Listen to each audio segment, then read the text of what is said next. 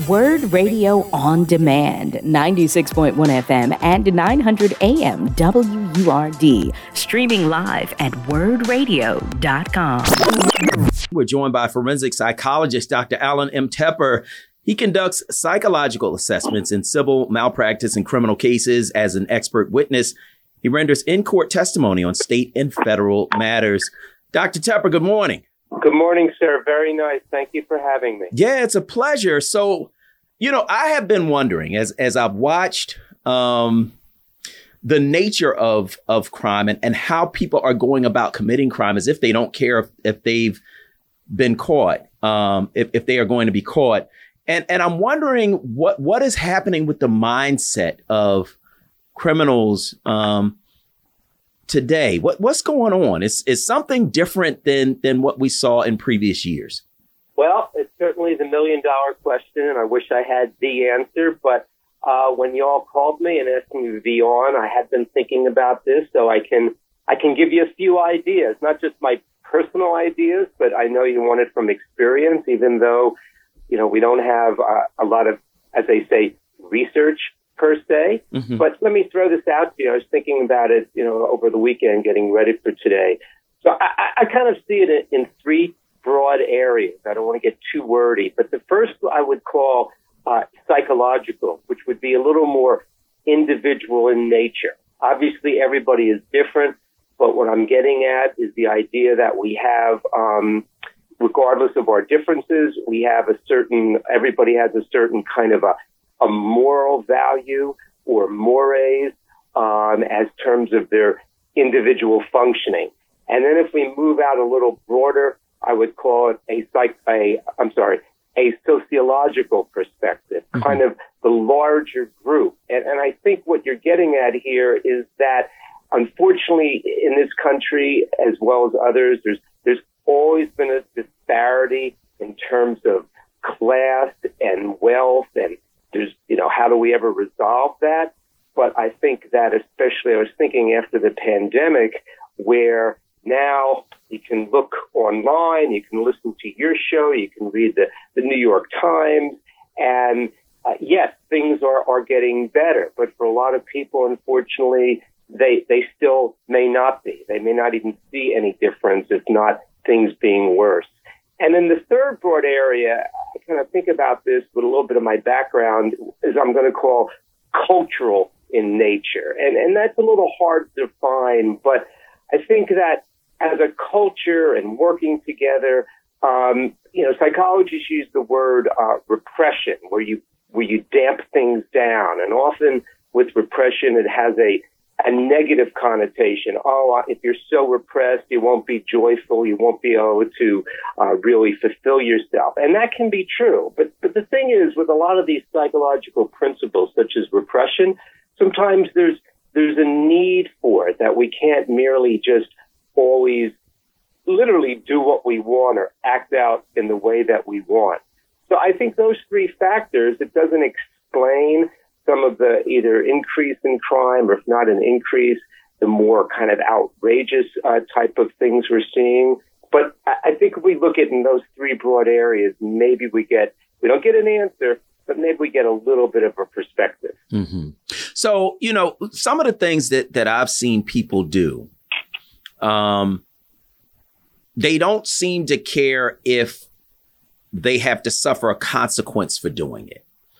That seems different, right? Whereas you would have people do things and they actually were trying to get away with it. They were trying to do it and then not have to suffer the consequence.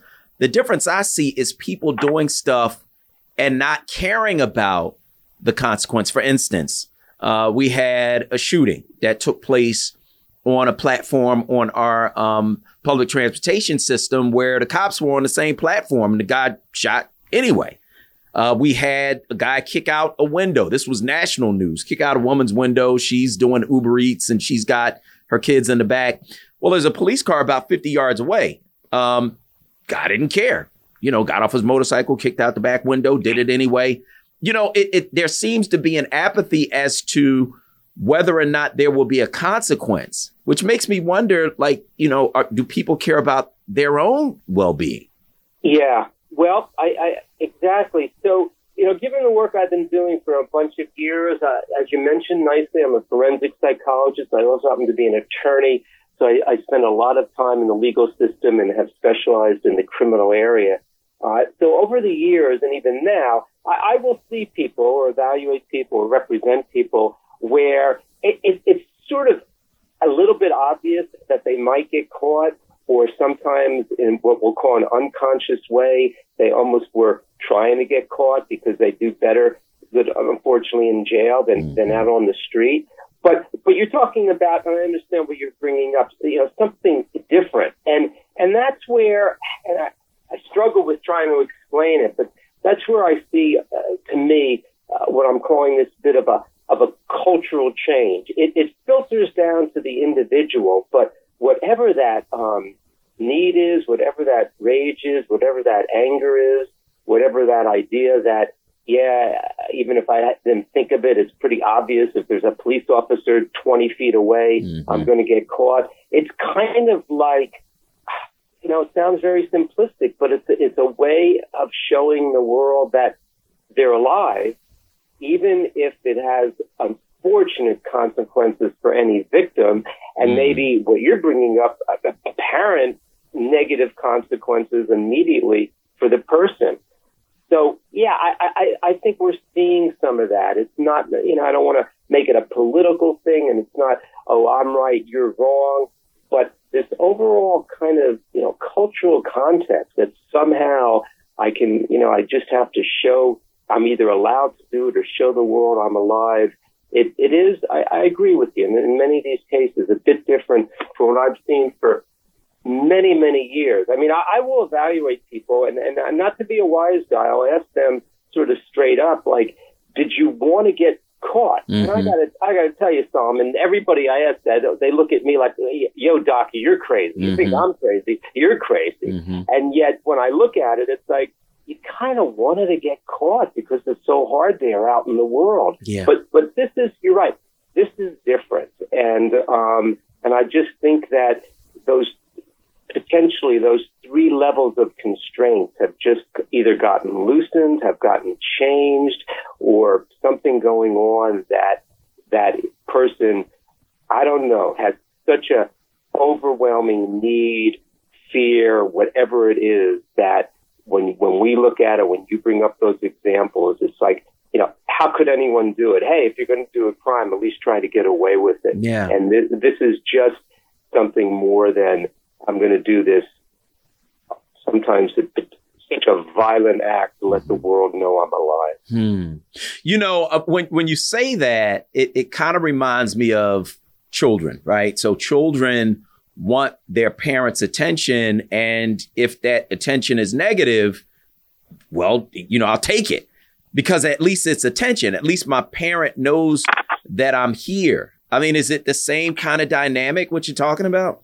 You're an insightful guy. Yes. I mean, I really think it's very similar. And, with this idea of us modeling for our children, if you have children, modeling for your children, teaching your children, part of it is there absolutely is an expectation. I don't want to give a cutoff age, but, because it probably never ends, but absolutely younger kids where the whole idea the parenting is to expect that, not that they're going to be bad kids, but you're right. Expect that they're going to act out, expect that they want to fulfill their own needs, and then how you as the parent decide that, no, you're not getting the candy now. No, you're not getting the toy now.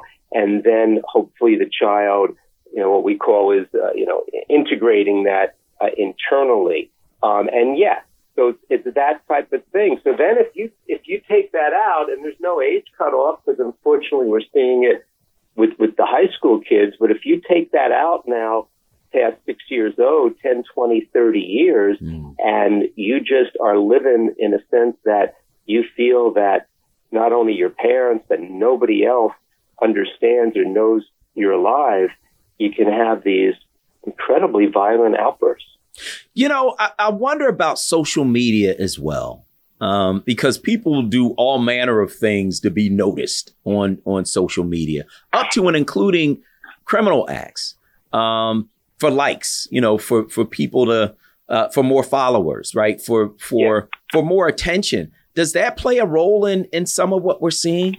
Well, I believe it does. Like I'm saying, I'm trying to give you, of course, a professional outlook rather than personal, but from a little bit more of a professional statement. My line is the internet is the best thing and the internet is the worst thing. Mm-hmm. And I don't think I'm the first one to say that, but I think that, years ago, a number of years ago when the internet started, especially in the psychology community, and I think this is still true, there was an idea that, hey, people that are socially isolated, people that might be, as we call, on the autism spectrum, people that may have developmental issues, this is a good way to begin to come out of your shell, to connect. And I do believe that's true, and I do believe that's a good thing. However, when I bring in what I mentioned to you about this, what I see as some cultural changes, mm-hmm. I think that then, and especially people use that term echo chamber. If you're only listening to your, own believers, so to speak, mm-hmm. I think that then you can get this very unbridled kind of input. And what you mentioned, absolutely, that this is a way now for the world to know I'm alive. Now, of course, there's millions of things on the internet every day, even if we disagree with them, where people are not going out and doing these horrible, horrible acts. I mean, obviously, that's a good thing. But yes, I think that it's. I don't know if we have great research, like a number of acts and things that were done pre-internet versus post, but I don't think this is merely, the pundits making this stuff up. I think it's absolutely, it goes back to, sort of the self-restraint, not in a bad way, the individual morals and values. And then even if I'm upset and angry and I can't believe that person is doing so much better than me, kind of how do we do with it, rather than just acting out, as you're pointing out, in just almost incomprehensible ways. What's the solution, Dr. Tepper? We got about a minute. I hate to give you about a minute for the solution, but what's the solution? I think the solution is in part what you're doing right today, right? In other words, we're not going to just ban this. We're not just going to ban that, but to just try to have more of a acceptance. Yeah, this is how it is. And yeah, there's social media, and yeah, there's First Amendment. But on the other hand, balancing this and realizing that that there has to still be, in a good way, not a bad way, constraints, whether it's personal or social media or overall. All right. Well, that is forensic psychologist Dr. Allan Tepper. He conducts psychological assessments in civil, malpractice, and criminal cases. As an expert witness, he renders in-court testimony in state and federal matters. Dr. Tepper, thanks so much for joining us this morning on WURD. Thank you, sir. It was my extreme pleasure. You've been listening to WURD Radio On Demand. Listen live at 96.1 FM, 900 AM, and online at WURDradio.com.